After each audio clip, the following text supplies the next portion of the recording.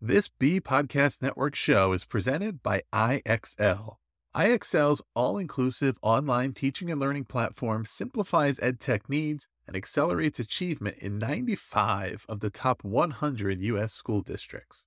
IXL delivers personalized learning across a comprehensive pre-K-12 curriculum, including math, language arts, science, and social studies, and it helps you assess student performance through actionable real-time insights at every level of your school or district.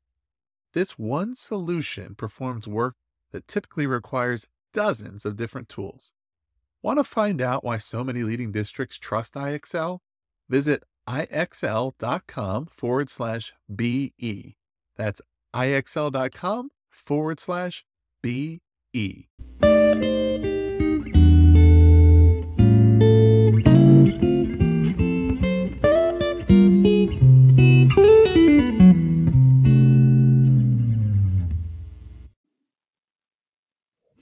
Hi, and welcome back to the podcast Tell Me This. I am your host, Carey, and we are at episode 3, and we're calling it Not Who, But How.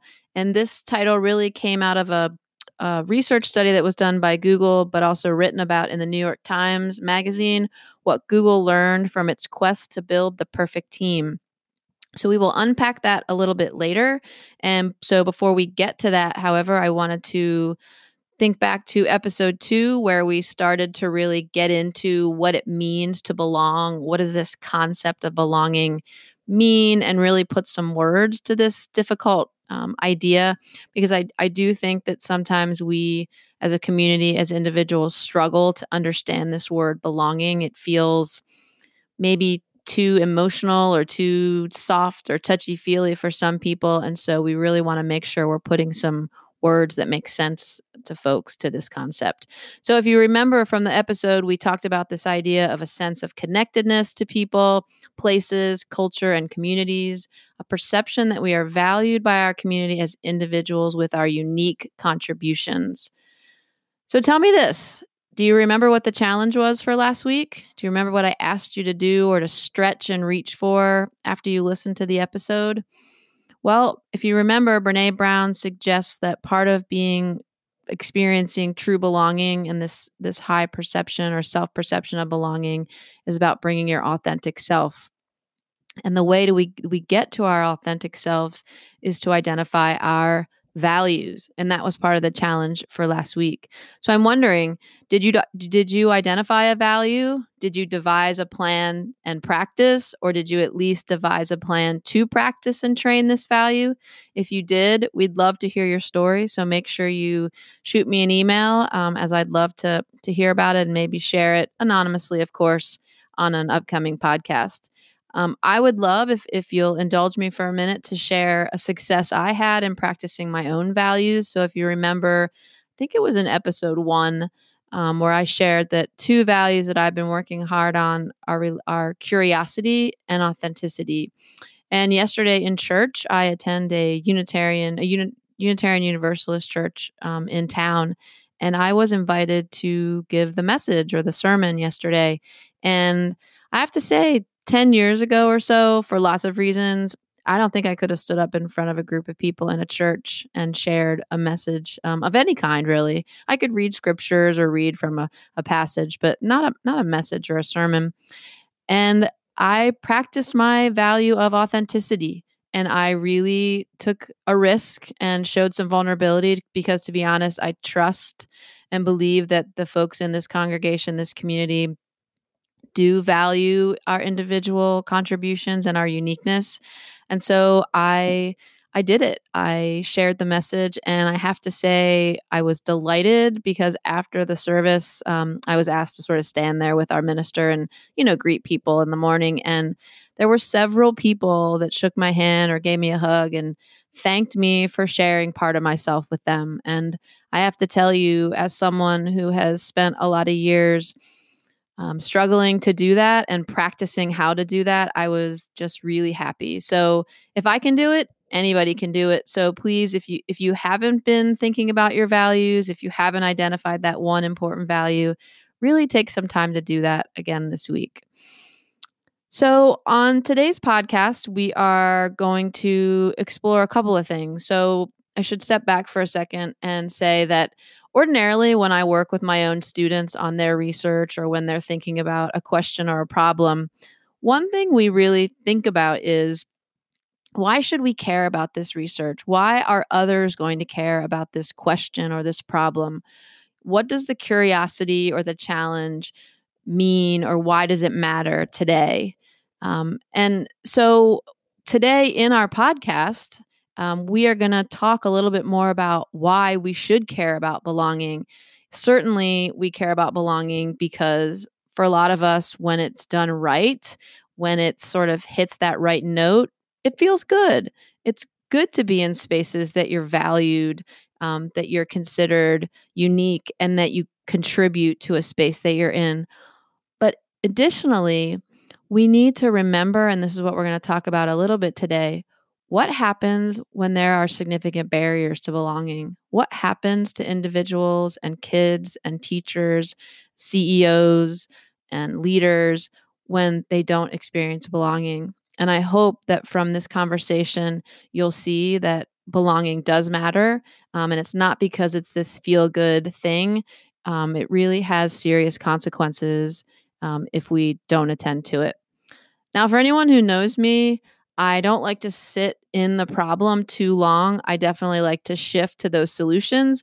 So we will definitely unpack our motivation for talking and acting on belonging. But we will also wrap up the podcast with, again, that article from the New York Times that I mentioned that Google did a couple of years ago, where they talk about psychological safety and promoting belonging. And so we will wrap up the podcast on a positive note and sort of what we can be thinking about and doing in our organizations, in our families, and in our classrooms to promote these senses of connection and belonging. So the goals for the podcast today are to talk about and unpack some of the barriers to belonging and those consequences of low perception of belonging. We will explore the definition of psychological safety and why it might matter to belonging. And then we will also talk about the role of group norms and goals in building psychological safety. So I hope you'll stick around. I think we've got a great podcast ahead of us, and we'll be right back.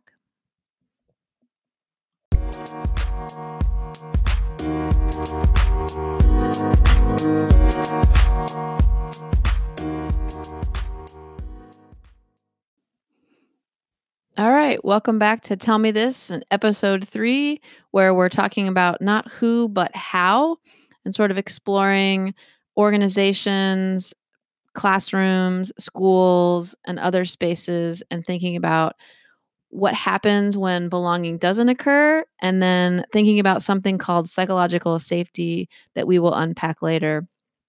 As is always the case in our podcast, I like to start things off with a story. And I really didn't have, a story. I was trying to think, where can I illustrate psychological safety? Come up with something. And then I spent a lot of time thinking about that and really didn't come up with something explicitly, as you can imagine, about psychological safety. But I will tell you this. After my grandmother passed, as you might expect, I spent a lot of time reminiscing, remembering the many times I spent with her and my grandpa. So many memories, little ones, big ones, exciting, funny, sad, and some just honestly quiet and still. And now that I've started this podcast, and more recently, I actually started a blog that'll be more on that soon. I spent some time thinking about her and how she lived. I'm really trying to pinpoint, practically speaking, how she lived her values.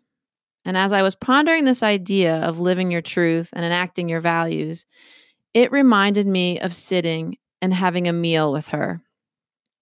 It really did not matter which meal.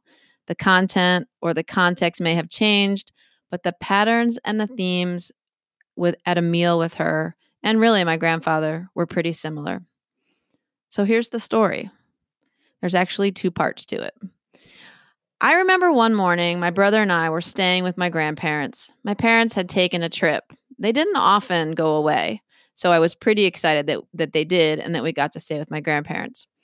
I woke up to the smell of bacon and toast permeating the second floor of my grandparents' home. I remember sleepily wandering into the kitchen, My grandmother was busy buttering the toast, flipping the bacon onto a plate, and as she turned around, she was humming some tune that was coming from the radio. There was always some kind of music on in their house. She said with a delighted voice and a big smile, "Well, good morning, sleepyhead. How'd you sleep?" I probably rubbed my tired eyes and plopped down at the table. I was only in elementary school or maybe middle school. My grandfather and brother also came into this small and cozy kitchen and sat around their table. I remember listening to their easy listening music and chatting about everything and nothing: the birds outside their kitchen window, what we were going to do with our day, my pop-pop's work schedule, everything and nothing, really. I tell this story. Why do I tell this story? It's because I remember literally and figuratively having a seat at the table. I had a voice. I was seen. I could contribute to the conversation, and my grandmother would respond with delight, laughter, kindness, love, and usually a hug. That is just who she was, always present. Even when she was moving through the kitchen, getting more juice, bacon, or buttered toast, making my pop-pop's lunch for work, she found a way to focus on us, to contribute to our conversations, to pay attention to what we were saying or asking, and just be present. My grandmother knew how to show up with what Kate Braestrup calls a loving heart. And I'm going to pause in the story because if you don't know this book, Here If You Need Me by Kate Braestrup, it's Braestrup. It's this fantastic book. It's really not very long. I know we all have busy schedules, and it's an easy read.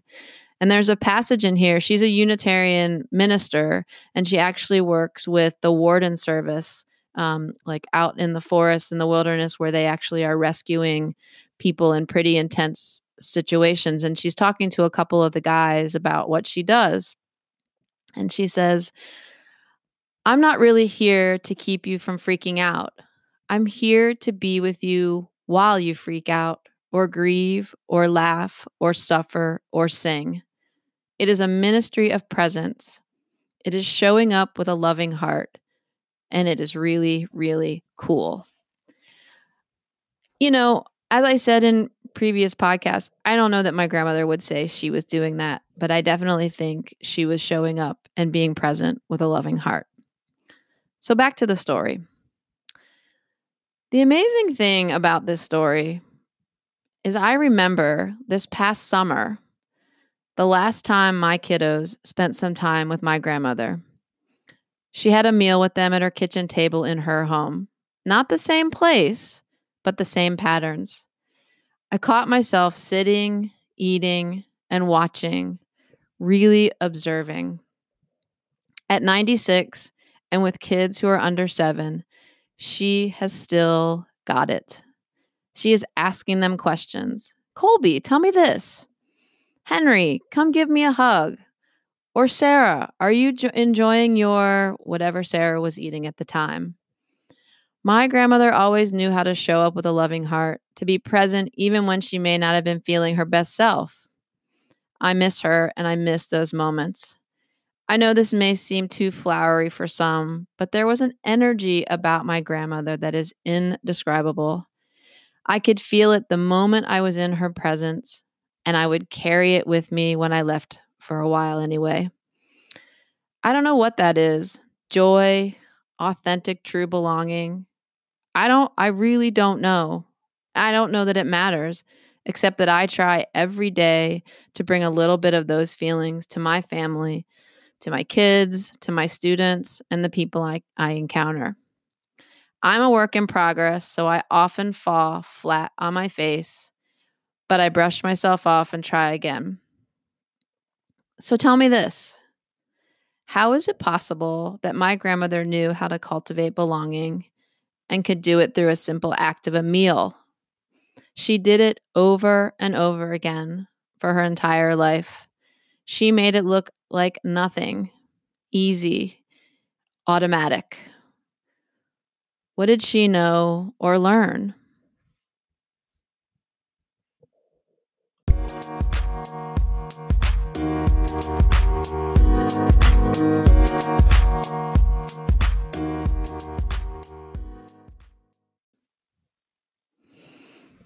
What did my grandmother know? How did she make it look so authentic? Like it was just automatic and natural for her. Honestly, now that she's gone, I wish I had asked her that. We didn't ever have a conversation so intentional. So I'm sort of left guessing and wondering and sort of putting those breadcrumbs together. I will tell you though, I think she had a sort of, sense or instinct that it did matter. And so I want to turn the conversation just briefly to some ideas about why belonging is so important and what the literature says about what happens when, there's an absence of belonging.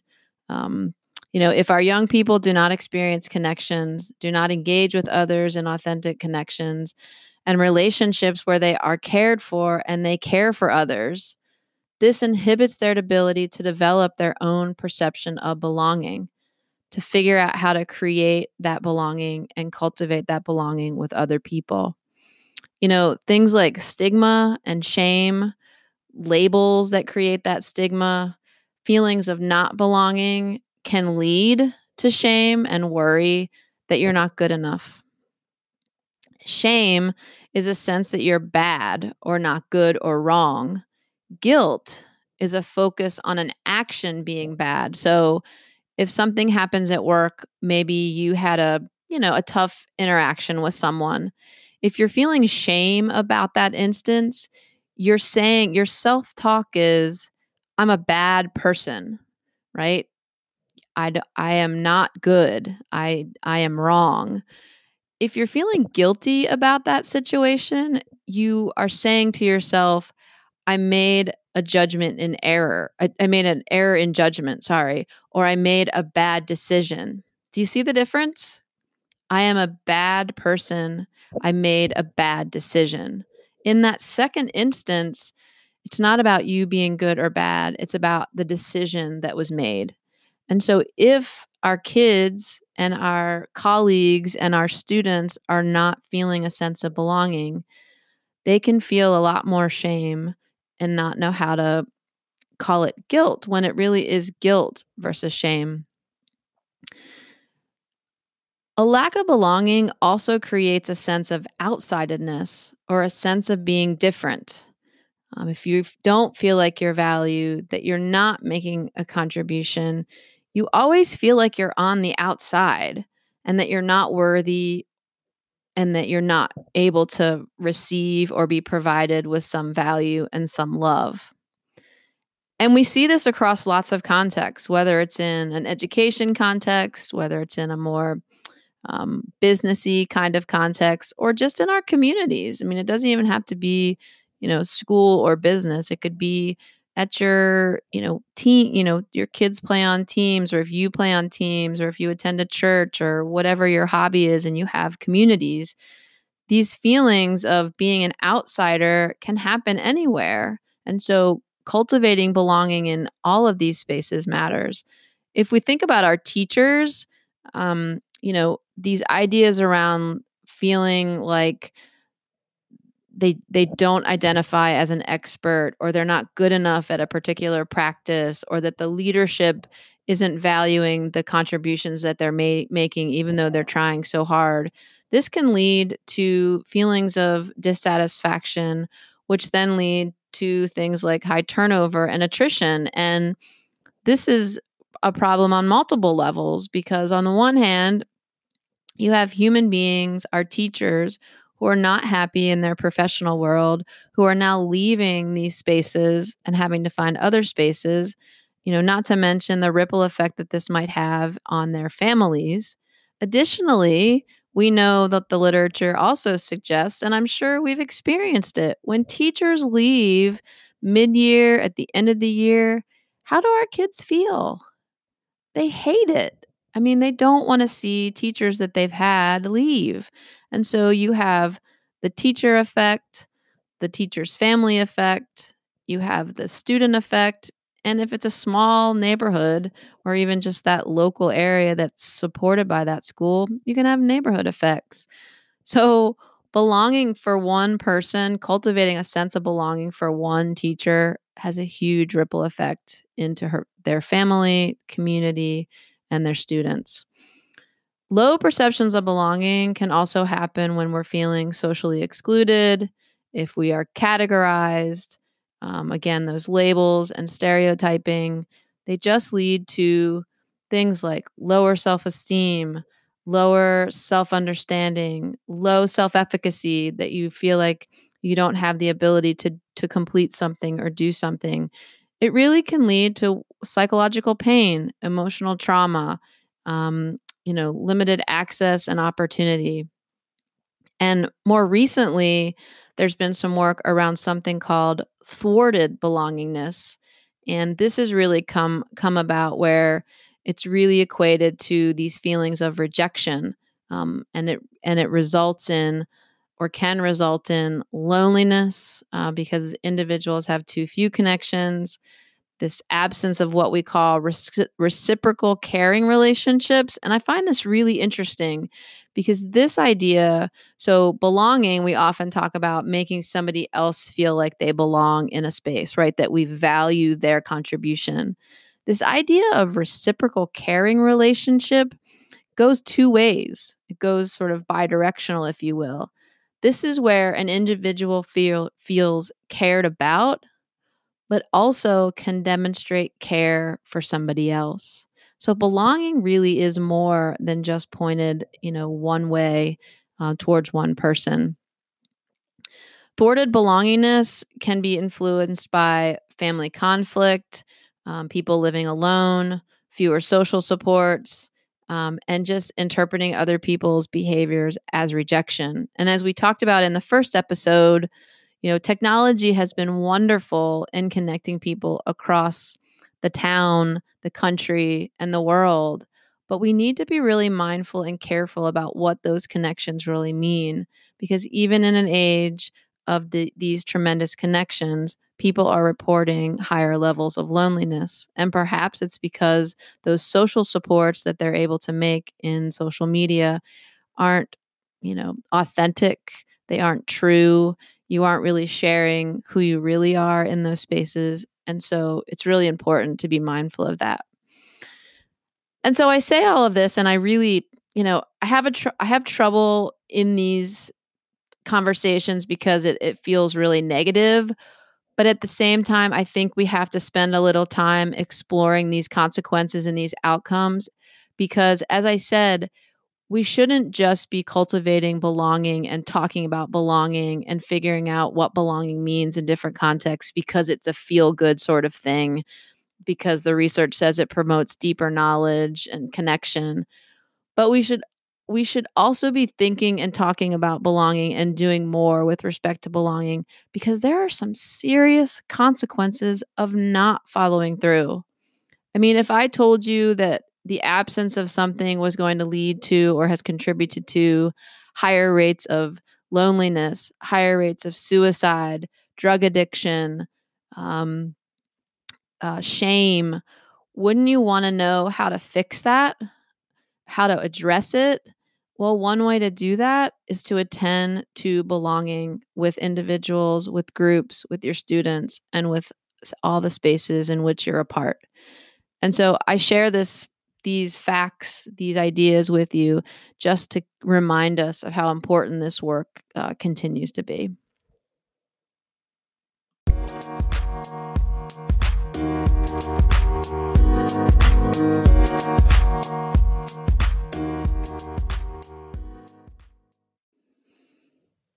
Okay, welcome back. Well, I'm sorry if that last segment of the podcast was a little bit of a downer. I just think it's important that we attend to those important outcomes and consequences of the absence of belonging, or low, or what's now being called thwarted belonging. So, just as a reminder, we are talking about belonging and some of the barriers to belonging. We are going to talk a little bit now about something called psychological safety, and then also this idea of group norms and goals, and why these might matter to building psychological safety, and how all of this relates to belonging. Um, I'll give away a little bit of the punchline right now. And I think what I'm discovering is, whether intentional or not, My grandmother, in her meals with us, had actually figured out how to establish psychological safety way before we were talking about it in the literature. So it's kind of cool. All right. So what is this thing, psychological safety? It is called it's this idea of a group culture where there's a shared belief that the team is safe for interpersonal risk taking. And this comes from someone named Amy Edmondson out of the Harvard Business School. So I want to repeat that because I think it's really important. It's establishing or the presence of a group culture where there is a shared belief that the team is safe for interpersonal risk taking. So they're able to, if there's some psychological safety, they're able to develop this interpersonal trust and mutual respect and be comfortable with being themselves. Sounds a lot like belonging, doesn't it? If you remember Brene Brown talking about belonging being this ability to come to a group where you are able to show your true, authentic self, and that group is able to sort of take that in and value your true, authentic self. So, what is this article all about? So, interestingly enough, and it was an article published in the New York Times Magazine. I was trying to find the date for you.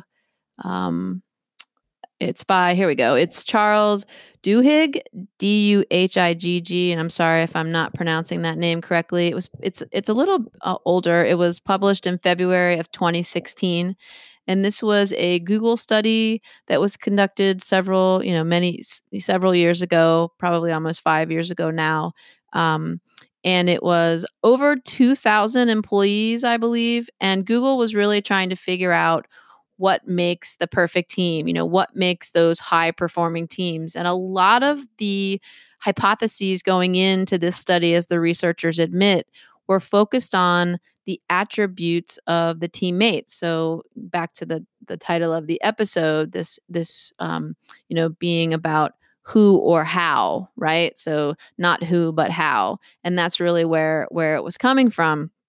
Because what they found is as they tracked these different teams that were high performing and maybe lower performing or less performing, shall we say, they were noticing that the characteristics of the people, whether they were male or female, education background, experience with this kind of work, their experience or tenure at Google, didn't seem to be making the difference. What they found was that the difference, the patterns in these high performing teams, or what they were jokingly calling these perfect teams, were around group goals and norms. And there were two things that emerged as being most critical to having high performing teams. One was what they called conversational turn taking. And what they noticed in this pattern was that each group member had equal time speaking. Now, this definition of equal speaking time didn't necessarily refer to the actual meeting itself. It meant that each group member had an equal voice in the process. So it could have very well been the face to face meeting, the conference call, the Zoom call, or I guess for Google, it would be the Google chat or a Google room, or giving voice, or it could have been giving voice to some assignment. So contributing, different pieces of a project or a project proposal. So conversational turn taking. The other one that kept cropping up as a pattern across these high performing groups was something that the researchers called social sensitivity.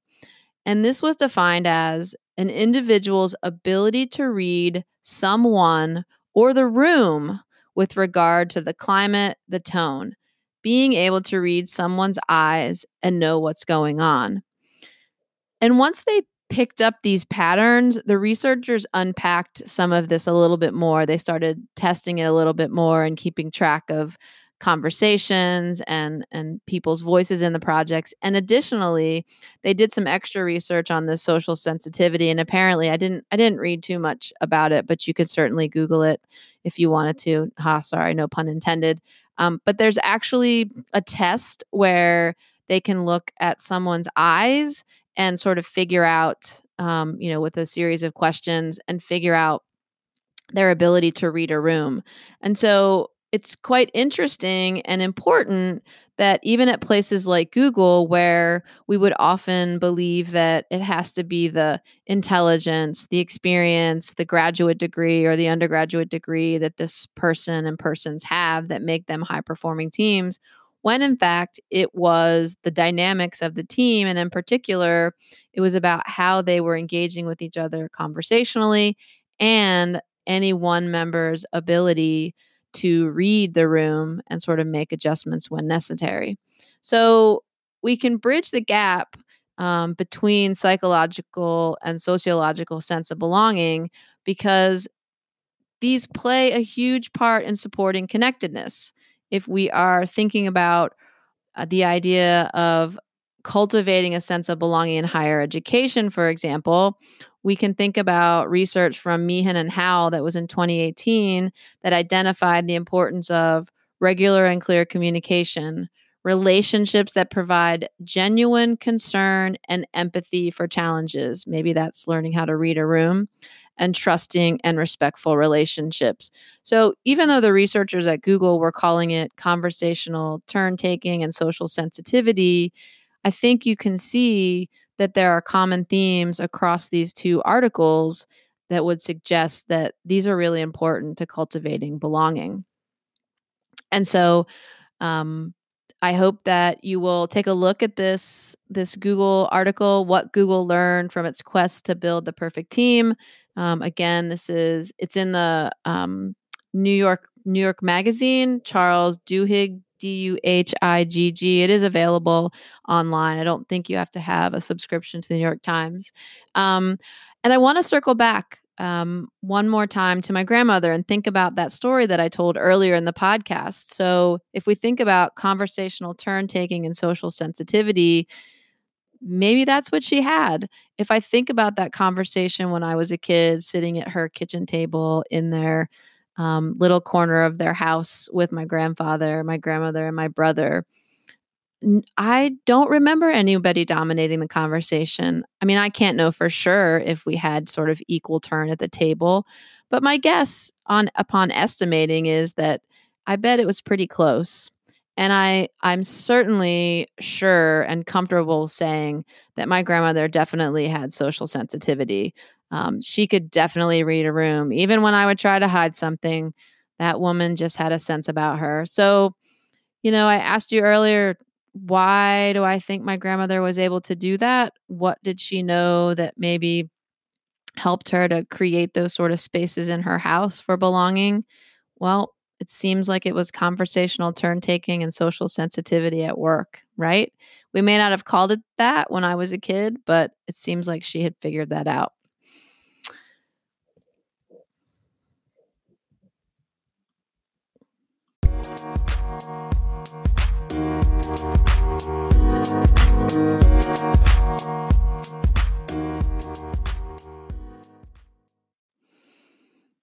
All right. Welcome back to episode 3 of the Tell Me This podcast. Thanks so much for sticking around.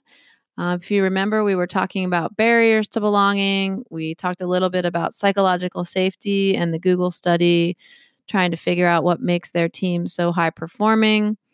And we also talked a little bit about sort of group dynamics and group norms.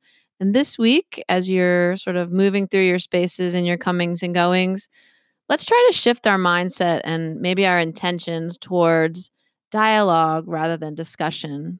Dialogue would be this idea of inviting and valuing multiple perspectives, sort of flattening the hierarchy, if you will, and giving folks some mutual respect in those conversations.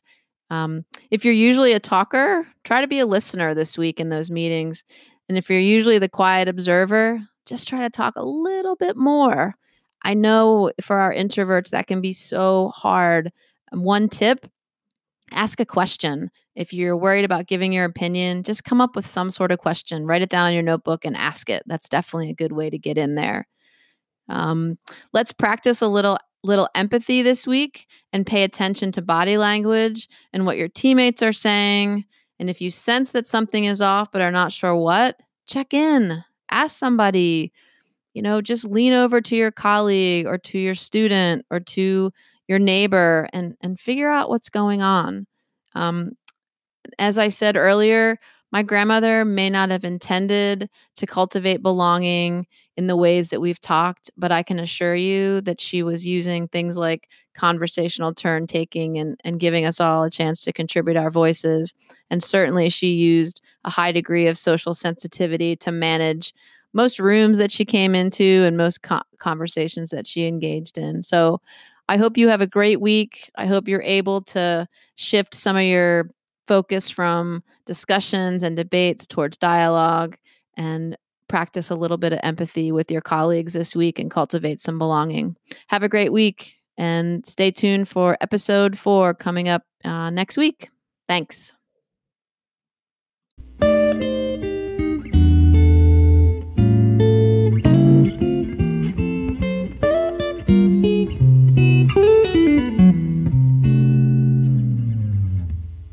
Do you want to simplify your school's technology, save teachers time, and improve students' performance on state assessments? You can do it all, but don't waste another minute. Head straight to ixl.com/BE to learn how IXL's research-proven teaching and learning platform can help you achieve all of these goals. That's ixl.com/BE.